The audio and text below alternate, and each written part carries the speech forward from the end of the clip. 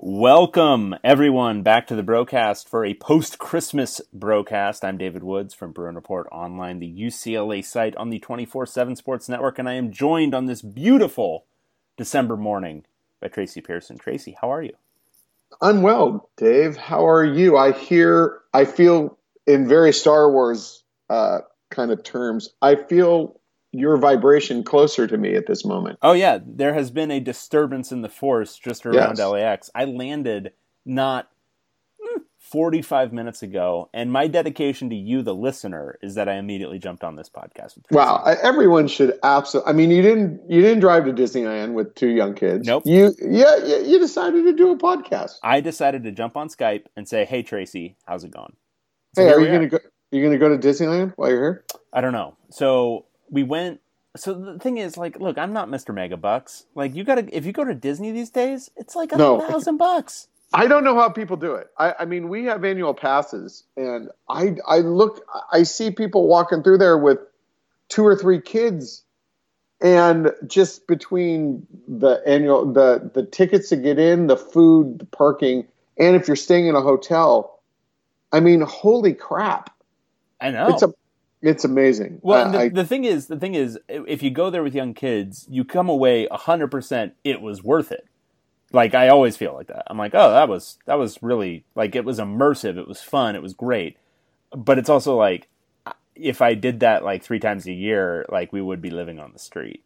Do you really think it's because as an annual pass holder, and we had this big long thread on Bro about it, sometimes the majority of the times now, it's almost not worth it just because of the crowds. Well, you got to time it right. So I went. Well, I know I am timing it right.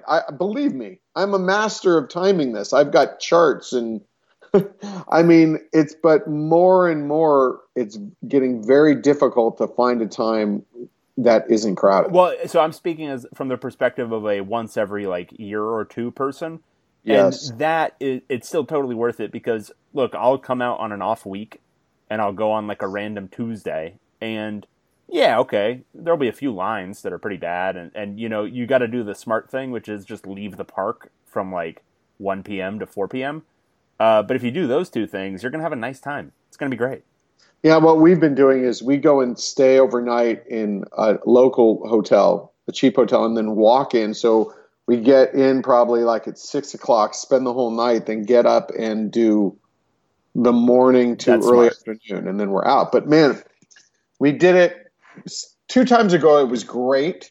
That was in November, and it was a great trip. There was no one there. And then we did it right after Thanksgiving on that Monday, which you thought would be a time, and all the places say, all the sites say, good time to go. Nah, it was still packed.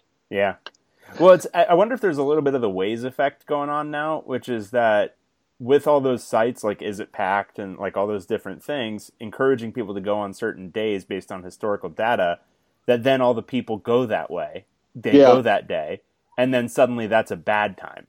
I think it's just, there's just we talked about it on the board. There are just too many people going to Disneyland, and they're trying to manage it with that one program of widening lanes and that whole thing. But they're just allowing too many people in the park. And it's just a massive money grab because the annual passes I used to have with my kids when they were young, and they were $290. The equivalent of those passes now are $1,100 a year. And that was not that long ago. Yeah, I mean, my parents, who were, like, my dad was a mailman and my mom didn't work at the time, they were able to take us to Disneyland every single year for our birthdays because it was cheap enough. Like, it was, yeah. I think back when I was growing up, it was like maybe $40 a kid, something like that. It's amazing. Yeah. It's truly amazing. Anyway, but you should go. We've put it off long enough, Tracy. We now... unfortunately, we have to talk about UCLA athletics. The listeners will get vocal if we do. You know what we could talk about? We could just talk a little bit about booze too, because I want to give a big shout out to Scott. He drove from Camarillo into Westlake Village to hand me off a Blanton's, which was just above and beyond. I was going to buy him breakfast and lunch and everything, but he didn't. It was just so great to hand this off to me. And I mean, are you a bourbon guy? I don't think we've ever talked about this. So as with most things alcoholic, I'm a general appreciator, but I don't think any of it tastes good. Like it's all fine. It's all functional for me. Okay, then that I understand that. But then when you get into some pretty high end stuff, it tastes good, man. It is really good. Yeah. I mean, you can get to the stuff where there's no burn and it's just kind of sweet and a little smoky, and it's just, and that's this stuff. Yeah. I always go back to my thought on the whole thing, which is if we were really drinking all this stuff if we were really just drinking for pleasure, right? We'd be drinking so much damn chocolate milk. We'd be drinking chocolate milk all the time. That's completely true. And it's funny because chocolate milk would be my number one thing. Obviously. Or Yoo-Hoos. I love Yoo-Hoos. Give me a Yoo-Hoo, give me a Nesquik, give me some homemade, whatever. All that stuff's great. Yeah. But that's not the reason we're drinking alcohol. Come on. That's true. But just the fact that it's alcohol, what it does to you, that warm feeling, not just beyond getting a talk, that makes it, if you find one that tastes good, that's even better experience. Pour some whiskey and some chocolate milk and go to town. Okay, I'm going to try that right now with my plans. I think you really should. Look, it's the day after Christmas. Why not? Okay. And one more thing. Pliny the Younger, for the first time ever, is going to be released in bottles this February. First time. Okay. Wow. Yep. It's big time. Yep. Okay. So we do have to talk about UCLA sports. Okay. I know. Not a Christmas gift anyone wants, but here we are. Early signing day. Early signing period. What are we calling it? Are we calling it day or period? That's really interesting because every time I write it, it used to be National Signing Day, but that was the first day of the signing period. Sure. So if we're going for that, I'm saying early signing day. I think that's fine. Because we called it National Signing Day before when it was a period, and now this is a period. And first day of the early signing period is just too much. So I'm just shorthanding it to the early signing day. Okay. So UCLA, obviously there's still a little bit of room left to go. They signed 18 guys, but as of now, I'm going to give everyone the nuts and bolts. It's the 28th ranked class in the country, the 4th ranked class in the Pac-12. So these are big upticks from where it was a month and a half ago. Big headliner on the signing day was Damian Sellers, the 4-star outside linebacker. He's really the headliner for the class. And then notes on the class, just generally speaking, I would say there are 18 signees. Of those 18 signees, 17 of them projected linebacker. I'm just uncertain about Parker McCory's athleticism, but I think everyone else. Parker McCory might have the size. That's the kind of size they were looking for an outside linebacker. Yeah, be a strong side guy, like somebody who can just kind of hold the edge. Yeah. Yeah. So a lot of linebackers, a lot of out-of-state guys. Those are two of the interesting notes about it, but certainly closed stronger than they were looking at the beginning. What were your main takeaways from this haul on signing day? Mostly mixed. Damian Sellers was a big get. I mean, and if you take him away from this class, I think it more or less isn't a really stellar class, even despite the ranking. Mm-hmm. Because the rankings don't ever really take in consideration, and it'd be very difficult to do it.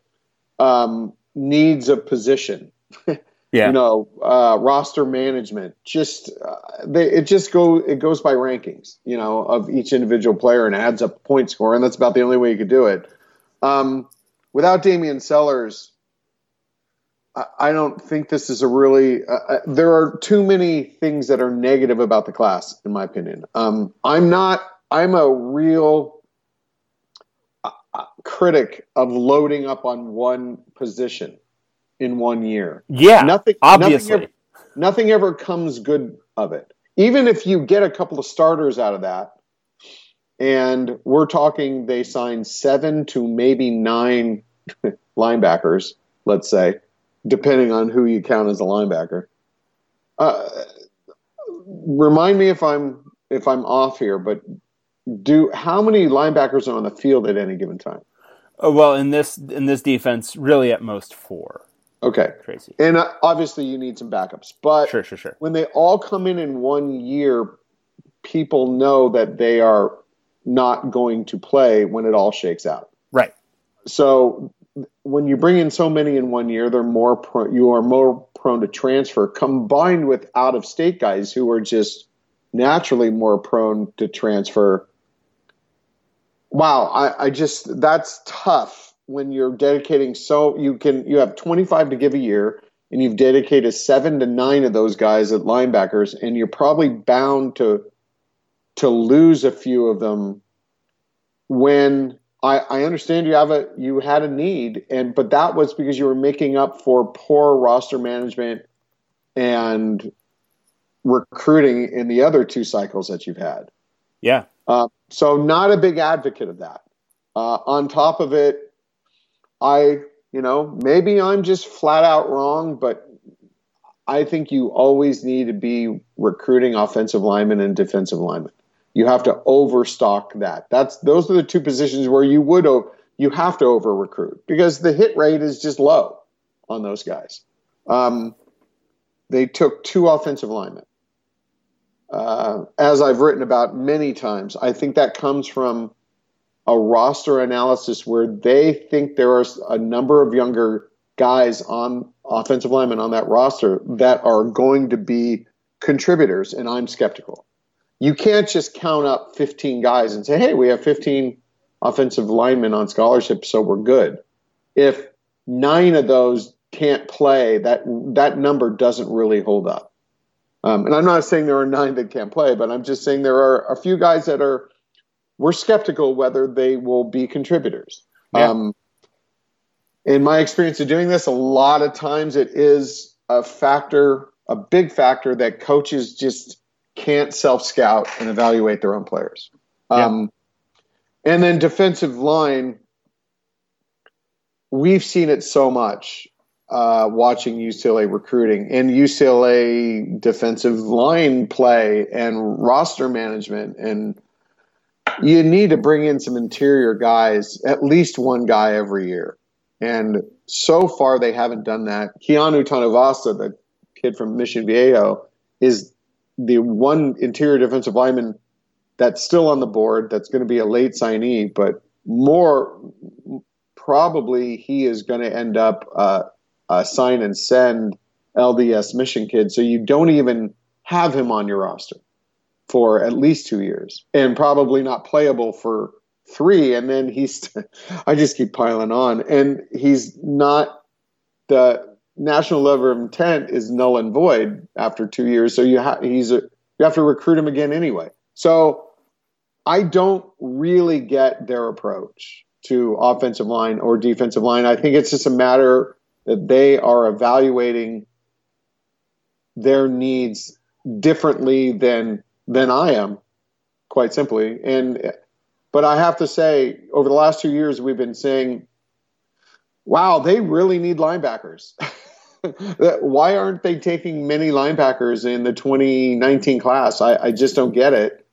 And then they load up with 7 to 9 of them now, which, you don't lose 7 linebackers in 1 year and then recruit 7, and magically those 7 newcomers are immediate contributors that are going to replace a lot of the guys that just left.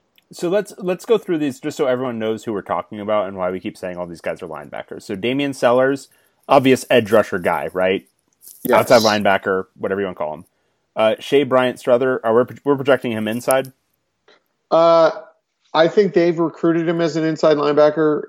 I think he has versatility where he could play both. I think he's got a lot of upside in all those measurables, but he played primarily outside linebacker on his high school team. So if he plays inside, there's going to be a learning curve. And I think there's going to be a learning curve anyway. His high school coach says, he's like a bull in a china shop. He's not like a refined kid. So yeah. And then, either way, let's just say either way. And Agude, are we just projecting him general rush guy? Who is that? Mitchell Agude. Yeah, a general rush guy. We'll see if he can actually drop into coverage, if he has that kind of flexibility, or if he's just, a smaller size kind of situational defensive end rush guy. Right. kind of a Odua Isabor type. Right. And then we're counting Mestador, J-Max Jacobson also in that kind of ambiguous zone. Yes, I think Mestador is probably pretty close in play in his game and his body and athleticism to Agude. I think J-Max Jacobson is a defensive end. He's probably 240-ish now. He has the way he plays, the body. He'll end up by the time he gets to the point where he's playing, he's 265, 270, and he's a defensive end, I think. Right. Then Caleb Johnson, we're projecting him inside. Inside. Undersized, maybe 6 foot, 220. And then Miles Jackson, where do we have him? In his high school, only played defensive end. So he is a rush linebacker. UCLA sees him as both potentially inside or outside. I think they first primarily recruited him as an inside linebacker. Right. So that's going to take some sorting out on where getting him on the field, seeing what he is, and then developing him either way because he's still a raw player. Right. Then Yohelani Ross, am I getting that right? Cool. Yeah. Great. Almost, I think, as an outside rush linebacker. Right. But I don't think he necessarily has the ability to drop into coverage because he was primarily a defensive end. Sure. Jeremiah Trojan inside. Inside. And then Ja'Quari Price outside. I think both. I think he has the flexibility and athleticism to be an inside linebacker. He just would have to get bigger and has a natural pass rushing ability. Okay, so of the 18 signees, 8 of them are guys who don't have anything to do with either being a outside rush guy or an inside linebacker, just so everyone's clear. Then, in the commits section, you have Jake Newman, who many are thinking might end up linebacker. Oh, wait, you didn't mention Jonathan Vaughn. And I'm getting to Jonathan Vaughn's. Okay, sorry. Just in the guys who haven't signed yet. Right. So Jake Newman and Jonathan Vaughn's, both of whom potentially are going to be linebackers. Yeah, one of those, box safety types. They're both big kids. When I saw Jonathan Vaughn at a camp last spring working at safety, I didn't think he was the safety. He looked 210, 215. He was pretty thick. Probably hadn't played a lot of football recently because he had been playing baseball, but just didn't look really capable of coverage, of staying with a guy, and his body's only going to get bigger. So, yeah, there you go. Yeah. So that's 12 of 22 guys who are either edge rushers of some sort or inside linebackers. Yes. That is bad. That's not just a difference in approach. That's just bad. That's bad recruiting. So yeah, it's a 28th ranked class, but I don't necessarily rate this one above last year because the class balance again is just very bad. The fact that they didn't take linebackers last year, they only took, I think it ended up being 4 just because we're now saying Carl Jones is a linebacker. But at the time, I don't think he was taken as a linebacker. I think he was taken as a defensive back and then moved, if I'm remembering correctly. Yes. And they lost one of those guys already who went back. Yeah. Right. So this is really awful class balance, and they are doing it again in this class by only taking 2 offensive linemen. And then just to rewind, and remember that was the 2019 class. 2018 class where we were throwing up red flags saying, hey, all those linebackers are all that are on your roster are all going to graduate in the next year. Yeah. Who did they take that year? They took Bo Calvert. Yeah, Bo Calvert. Yeah. So, I mean, it's almost like, what's the affliction where you can't see... You can't project or see anything that's abstract, but you only literally see what's right in front of you. Being bad at roster management. That's the affliction. Okay. Yeah. Yeah, it's being bad at a fundamental part of the job. Like, And you heard Chip absolutely Kelly say, fundamental. well, we lost 7 guys, so we had to go out and get 7 guys. That's not the way it works. That's not the way this works. If you're projecting, like, you have to project up to 2 to 3 years ahead when you're recruiting, because guys aren't going to come in and immediately play as freshmen, or we're just going to be in this perpetual, like, eternal cycle of, well, we just got a really young team. We just got a really young team, you know? Okay, so let's take that. These young baby Bruins are growing up every time they win a game and go 4-8. It's just no. That's just setting yourself up for failure. So let's take that with excuse making with defensive line then. I mean, all 3 of the interior defensive line guys will all be juniors next year. Yep. Martin Andrus blew out his ACL. And personally, really, Atito Ogbonna, I didn't think had a great year. To me, I've always thought he was an offensive lineman. The first time I saw him on Spalding Field. Yeah. Antonio Mafi had a decent year, I think. And I know they're going away from a defense that uses big interior defensive linemen, but you still need them. There's Tyler Manoa, who is more of a kind of an oversized defensive end. Yep. Who's probably an offensive lineman too. And then Daytona Jackson, who Manoa will be a junior. Daytona Jackson will be a senior. Stephen Mason, and these are defensive ends, will be a junior. Odigizua will be a redshirt senior. Isabor will be a junior. I mean, Elijah Wade, if he redshirts, which will be the only defensive lineman returning who's a sophomore or younger. And then J. Max Jacobson will be a true freshman. I mean, sophomores, freshmen, or redshirt freshmen next year, defensive linemen. I'm counting defensive ends, and I'm counting J. Max Jacobson. You have 2. They're going to. Are you saying that's bad?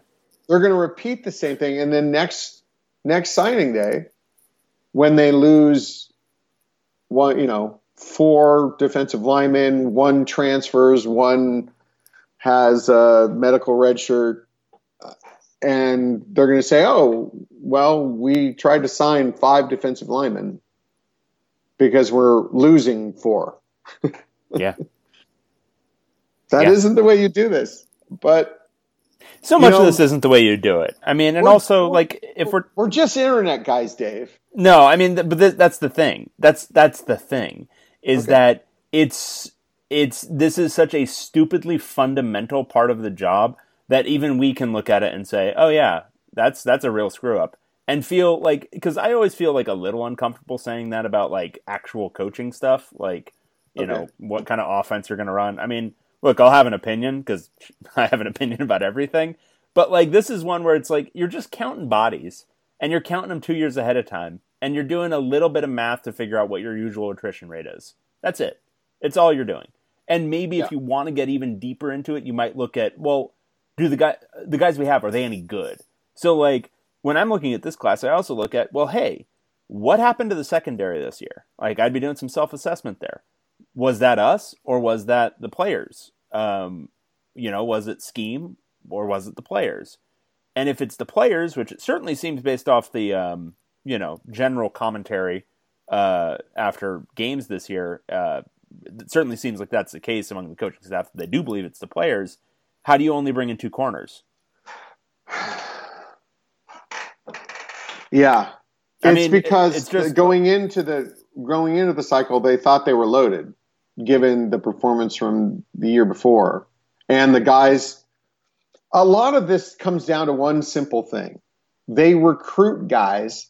They bring them in, and even when they see them in practice, they think they're good. They think they're good in practice, and then they forget they're good when they're talking about them after games. And by they, I mean Chip Kelly. Yes.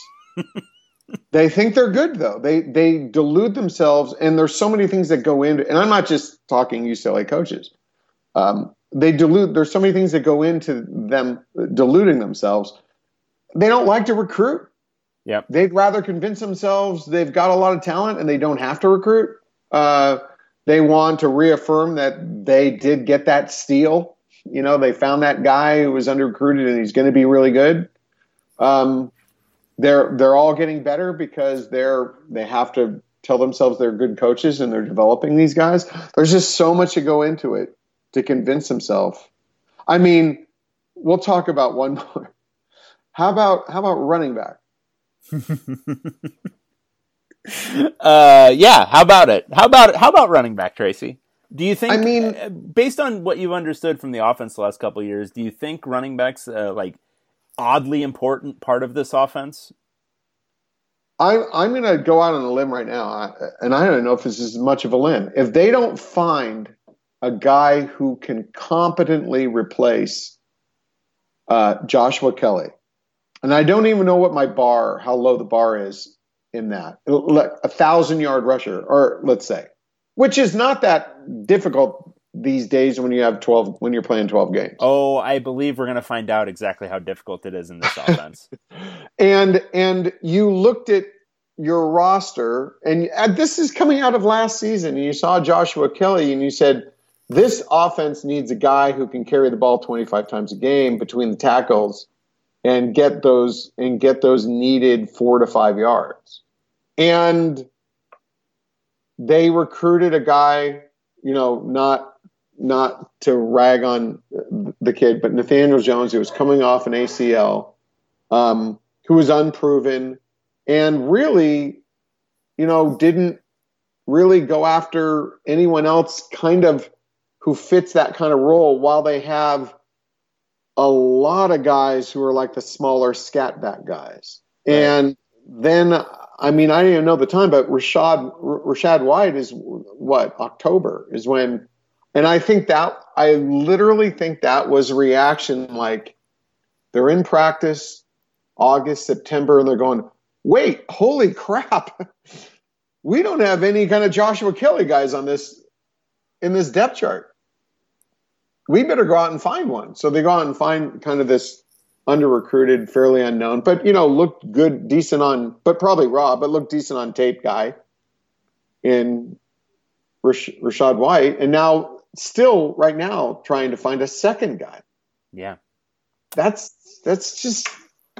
poor roster management, poor recruiting planning, I think. While they have 1, 2, 3, 4, 5, 6, 7, 8, 9. They have 9 running backs on scholarship next year. Yeah. And Martell Irby might be better than we think. I don't think he's a Joshua Kelly at that level. I like him, though. I think he's still kind of a backup role type of guy. Do the coaches like him? Because his role reduced this year. He was hurt. He was injured, remember, for a few games. Sure. But his role was reduced. I think they might have looked and thought Jamon McClendon, the freshman, he's not the answer. Maybe Martell Irby isn't the answer either. And that they suddenly realized that in October. Oh, okay. While we have to list them, just Demetric Felton, who, you know, that role that he plays is probably the same role that Kazmir Allen, you would think, is going to play. That same role that Christian Grubb would play. Keegan Jones. Yeah. Okay. That had to be mentioned. It's not great. It's not great. I'm actually looking at some of these linebacker types and wondering if any of them played running back. Well, that was the one thing I was like that. Yeah. I mean, and then they're going after the kid from New Jersey, who is a 4-star running back, Bender, but he doesn't really even want to play. He doesn't want to be an every down running back. It's awesome. It's great. It's good for his long-term health, and I'm appreciative of that. I think and then they were going after the Lenneth Whitehead, mm-hmm. who UCLA had a little advantage because they were recruiting him as a running back. And if you looked at him on tape, he looked like completely a linebacker. Yeah. So I don't know. Well, you get him in the program, and then you move him to linebacker, and then you've got you're going to run that vaunted, what, like 2-7-2 defense? But you still don't get that running back. No, but you can have a really, really interesting defense. That's the most important thing, to be interesting. And going out of region to get a quarterback who had a, by all accounts, really poor senior year. I wouldn't say poor. I mean, he was injured. He's in an offense that doesn't throw the ball, but we'll say not standout. Wasn't blowing anyone away. Yeah. And then they were scrambling to try to find a second quarterback. Yeah. Scrambling. I mean, this is not good evaluation all the way around. Yeah. And that is a note that I do want to, I know I brought it up on the last one, but this was 6 signees completely out of the region. And 1, 2, 3, 4, 5, 6, 7, 8, 9, 10, 11, 12 of the 18 signees from out of California. And we know, go ahead and I know what you think about that, and we both think about that. Absolute trash. What Chip Kelly Wait, said. Dave, give it to me straight. The one thing so I thought he was actually pretty good in his signing day presser. But the one thing he said that made me do like a triple take was when he said, "Oh, and quarterback, you got to go out of state for that." What? I'm sorry, sir. What? California. So throughout even the year, like whatever year it is, it doesn't really matter. The best quarterbacks in the country are more or less always in California. But, okay, don't throw out the year. The best quarterbacks in the country are from California. Just, I mean, fully nuts. And even, like, if you went down a level, you can still find a guy in California. I mean, look, Parker McQuarrie might end up great. I don't know. I mean, I've never seen him in person, so I have no idea. My inkling is that he's probably fine. You can find a probably fine guy in California. Even if you don't get one of the superstar types. You don't, for what they're getting out of state, you don't need to go out of state for this. That's the crazy part to me. Like, you can get most of these guys just looking around in your own backyard. So what's the deal? I want to see a GIF of you doing a triple take. Yeah. What? Three times. Yeah. Three times. But what are you going out of state for to get these guys? Like, it's one thing when Jim Mora early on was recruiting out of state because they were pulling guys. Like, they were pulling legit dudes, and some of them didn't pan out even then. Like, even when you're pulling 4 or 5-star guys from out of state, the odds of them, like, eventually, like, matriculating or, you know, graduating at UCLA, slim. Like, it's not as robust a thing as California because homesickness is, like, a big part of this whole thing. It does not make sense to me. One of the reasons you go out of state is because sometimes your in-state reputation in recruiting isn't great. Yes. Like the local schools are more in tune kind of with the reputation of your program locally. I think it's a big question mark among the UCLA program is a big question mark among local LA high schools and programs. Nationally, I think recruits just feel, hey, it's Chip Kelly. I'll go play for Chip Kelly. Yeah. They probably don't. And they'll get most of their input about the program from the coaches recruiting them. They're not hearing it from everyone around in Southern California. So, oh God, people are going to hate us for this podcast. Why do you think so? I don't know. I just want to give them a little bit of holiday cheer. I should go get some bourbon. Yeah, I think we would have needed to record before the holiday. There's no holiday cheer here. None of it. What's your take on Paul Rhodes leaving? I think the feeling was that he wanted to be a defensive coordinator and maybe get back to being a head coach. So that wasn't a surprise, but the fact that he took the Arizona defensive coordinator job took UCLA a little bit by surprise that happened that fast. Yeah, I think so. Internal politics, I don't know, but I would say the takeaway for me is I think he might actually end up doing a good job at Arizona or a fine job. I think he's probably fine. I think there were two things going on with the secondary this year, and I think the larger part of it was what they were being asked to do, and I don't know how much of that was coming from the position coach or how much of it was coming from the overarching defensive staff. But I think their jobs were simply too complex, I think, at the beginning of the year. I wrote that, if you didn't read that the general takeaway when there is such a digression or a regression, in performance like that, is that they're overloading the players with too much. Yeah. And then some of it, I think, was just a lack of development. I think some of these guys just didn't, even doing some of the similar stuff they were doing last year, they didn't look as good doing it, which is about the only way we can judge player development.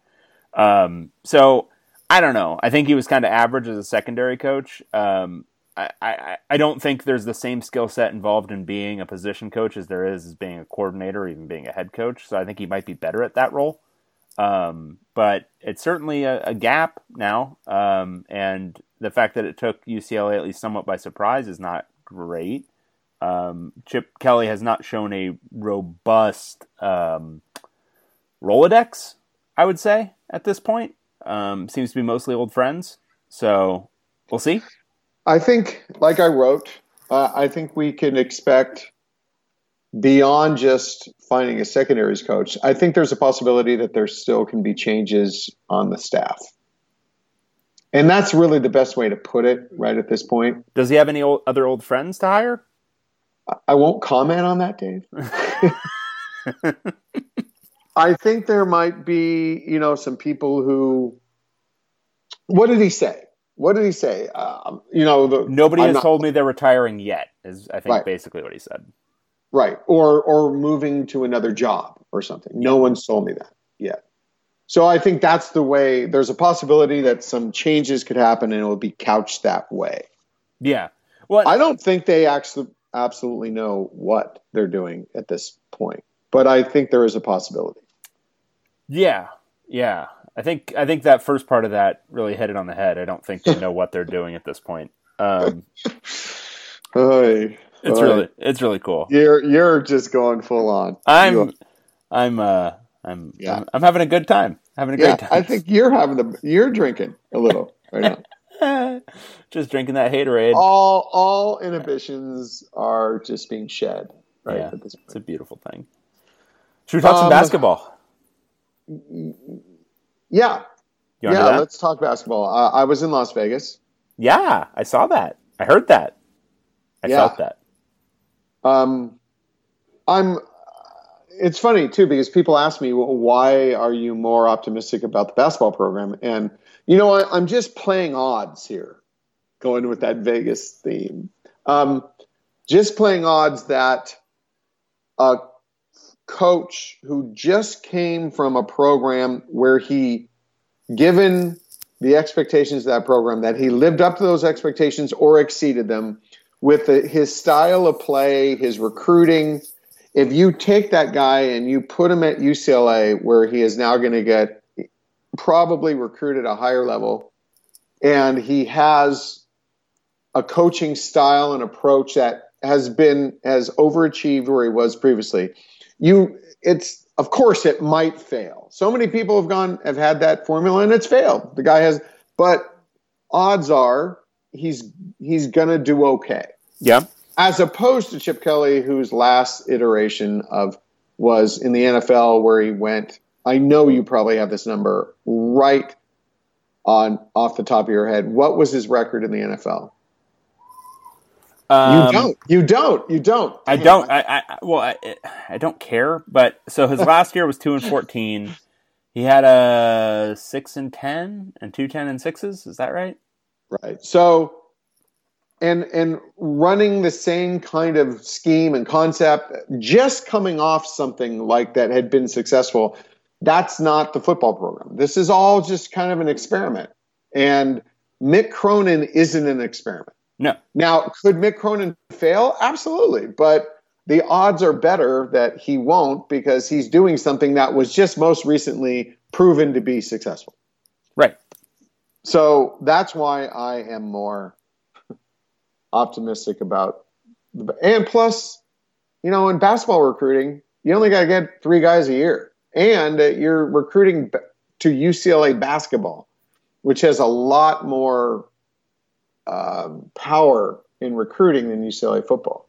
Yeah. So it's an easier thing. So that's why I'm more optimistic. And talking about that game, North Carolina, it was a slog and a mess, but there were a few things in there that I took a little bit of encouragement from, I guess.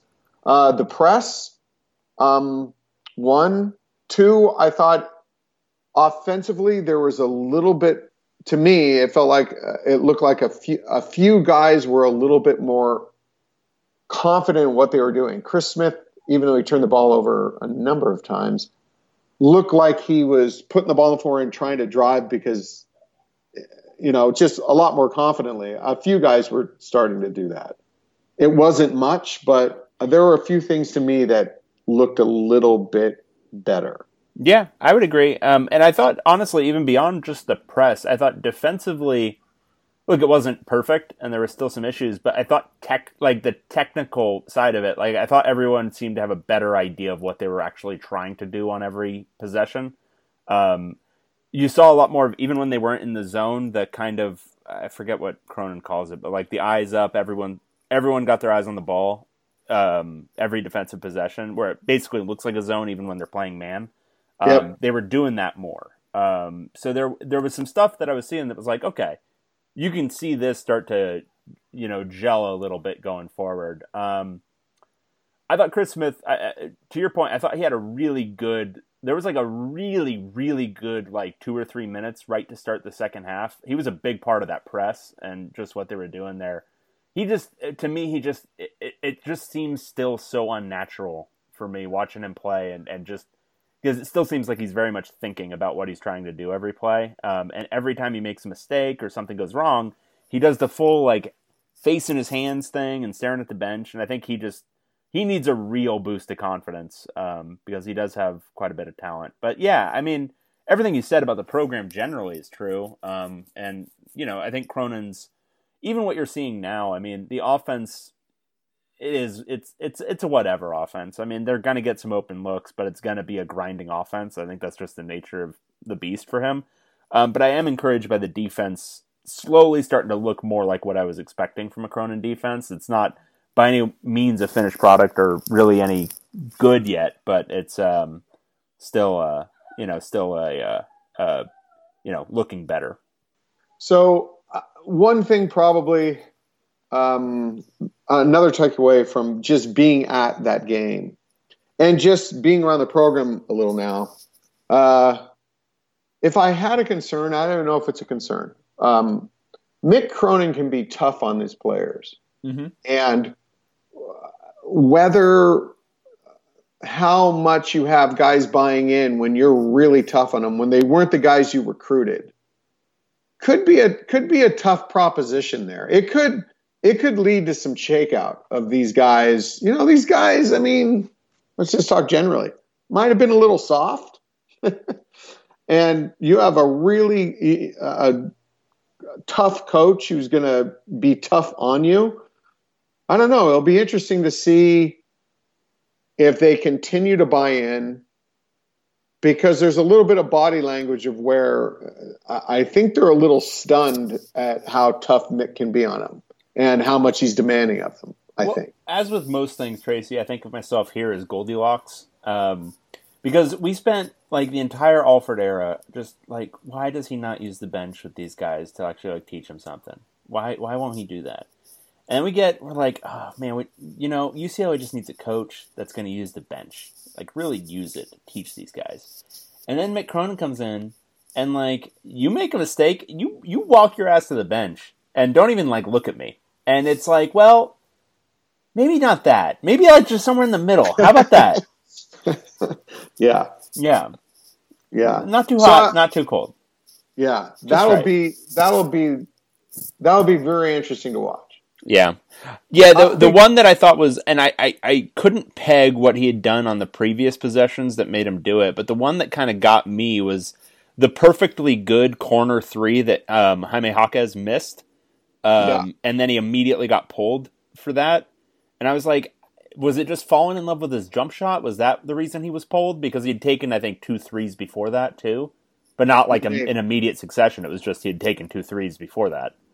Right. I remember that shot. I thought it was a good shot. Yeah, it looked good. And that's the thing is, like, he's worried that guys don't know what a good shot or a bad shot is. And I'm like, well, them I don't know what a good shot or a bad shot is. But maybe we don't know. Maybe he had called a set that was for sure. That was calling for them to execute an offense that was going to get someone else a look, and Jaime just kind of hijacked it and took that shot. Yeah, and sure, it's just that's totally right. Usually, though, you can kind of feel that or see that a little bit, and it just didn't. It felt completely in rhythm. So, okay. Well, if you can't notice from the way this thing is spliced together to this point, my internet is horrible because I'm at my parents' house, and I don't think anyone's parents' internet is good. Like, Tracy, I know you are a parent, but your internet is probably not good. Oh my Lord. I know. I hate to say it. You hate to see it, but it's true. People come to my house and are just agog, are amazed at my internet. I just want you to know. They're like, wow, I've been to a lot of houses in my day, but the internet in this one. Whew. All over. I got this really sophisticated mesh network, too. You can be like, far away and it's still picking. Don't you be talking. I love a good mesh network. Love a good mesh network. I'm gonna go drink some more. You piss me off talking about my. I get it. Do I sound like an old guy? That was great. That was beautiful. So we're gonna try to abbreviate the rest of this discussion and more or less end it right here. Yeah. But overall, it's been kind of I would say a not optimistic. Why would you say that? Podcast. So let's talk about something and leave everyone on a really good note. Let's hear your opinion of Rise of Skywalker, Dave. A movie so dumb and pandering that it left me depressed leaving the movie theater. Wow. Yeah. That would be my, like, if I was like writing a movie review, that's the one that I would put on like Rotten Tomatoes. Let me do this. Let me ask you this. How would you have ended that saga? Probably continuing literally any of the themes from the second movie. Like literally any of them. Just pick one. It doesn't matter. Go pick one. Okay. So the whole idea about the democratization of the Force that we talked about in the last show, right? Where you got the little broom boy and all that kind of stuff. There's opportunity there to have like a bigger story, an inspirational story about the rest of the galaxy rising up or whatever. Instead, it ended up being much smaller and like it was all so very responsive and reactive to the criticism, to literally the like angry, emasculated dude criticism on the internet, that literally every choice was in response and in reaction and in support of that, which was just so bad. What would you have done with Kylo Ren? How would you tied him up? I don't know. Man, I have no idea. No, I'm not saying I need to write the story. I'm just saying that story sucked. I mean, I kind of tend to agree, but here's my issue. You've got to resolve all of these storylines, and like I agree. What way was his storyline resolved in any like actual way building on the character? Because he was an entirely different character. So yeah, his story was resolved in a sense. We probably should take this offline and just ignore our children and our families and argue this for the next 8 hours. I mean, there was like. He was building towards a really, really complex and interesting character. And then basically his mom contacting him through the Force is like, oh, okay. Well, I guess I'll be a good guy now. It's absolute dumb, piss poor writing. It's the same guy who did Batman. Wasn't that, by the way, it wasn't like there weren't some indications that he was struggling and that he couldn't go. I mean, he wasn't. To me, the thing that if you're going to talk about that, why is Darth Vader suddenly when Darth Vader dies? Oh yeah, sorry, son. I mean, that guy was pure evil. He never, at least with Kylo Ren, you could see him struggling with the dichotomy of his soul, right? Yeah, At but least there so was some leading up to that. Last Jedi played on that choice really in a really interesting way. Whereas J.J. Abrams just basically wants to do the same movies over and over again for eternity. Last Jedi played on it in an interesting way. When Snoke dies, and then Rey and Kylo Ren fight off all those weird guys in the red capes, then you have that moment where Rey thinks it's the Return of the Jedi moment. She thinks she has redeemed him, but the reality is no. He's making a different set of choices, and that was really interesting. To then respond to that choice by saying, "Oh no, all it's going to take is his mom talking to him through the Force." And that's gonna really switch him. Did his mom never talk to him before? Like, this is the same guy. Hold on. Okay, go. The guy who wrote this thing is the same guy who wrote Batman versus Superman, the DC Comics thing, which has the exact same story beat. The exact same thing, which is he's a one-trick pony. It's stupid. My problem is it's stupid. Not that it's a one-trick pony. You could be a one-trick pony and have it actually be good. I don't like much of Aaron Sorkin stuff, but the walk and talk and saying the same lines, that pitter-patter works. This doesn't. It's bad. It's bad writing. See, here's the thing, too, though. This is what has happened, though. If you go back and watch the original Star Wars, I mean, it's bad writing. No, it's not. hokey. No, it's horrible. It is 100% not bad writing, and it is tightly plotted. Tightly. Very tightly. You think so? 100%. You think he knew when Luke kissed his sister? You think that George Lucas knew that they were going to be siblings kissing? No. Okay, so if you're talking like super minor key events, no, I don't think he had the whole thing planned out. But a big one that people point out to is like it's just as much a coincidence that Leia's heading to Tatooine as it is that they find the Millennium Falcon in Force Awakens, and that's complete nonsense. The reason she's heading to Tatooine is to talk to General Obi-Wan Kenobi, right? I think the original story was genius for its vision of what it envisioned, given where everything was in the mid-'70s. Absolutely. Is the story a sophisticated, well-written? I mean, the dialogue's not fantastic. No, but that's not what I'm talking about when I'm talking about writing. I'm talking about story and plot and theme. Yeah, the story's is the story really that great? I mean it was a great vision. I think it's the quintessential hero's journey. Like, it is probably even more than the, original hero's journey. Like, it is 100% the quintessential one. And it's like so tightly written in that regard that it's been imitated like hundreds and hundreds of times for that, not necessarily for the like sci-fi elements, but for the hero's journey that it does so well. I think you're right. I think it typifies a hero's journey really, really well, but I don't think it's brilliant story development or plot development or character development in any way. It crystallized that hero's journey that we had seen hundreds of times before, and it did it really well, and then people copied that type of formula. But I think we're all expecting way too much and just having to remember that this was a very simple story. It was just kind of a fantasy fable, and there were so many disparate storylines that if you were going to try to tie up, and I'm not a big fan of J.J. Abrams, but if you were going to try to tie up, you were in a corner. There was nothing you could do with a lot of this stuff. And I 100% disagree with that. He had so many interesting threads to just do something with. The great sacrifice of Luke Skywalker. How does that impact the galaxy? Like, what happens there? Where the actual way he does it, pure non-violence. Like, what is that? What's interesting about that theme in light of the way these movies have gone?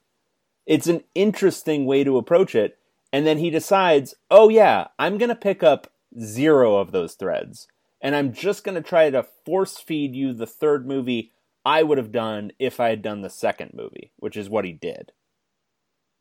I absolutely agree with what you're saying. I do. I think this whole thing was written into a corner. I don't know what you could have done that would have satisfied most of the people. That can't be your goal when you're making a movie.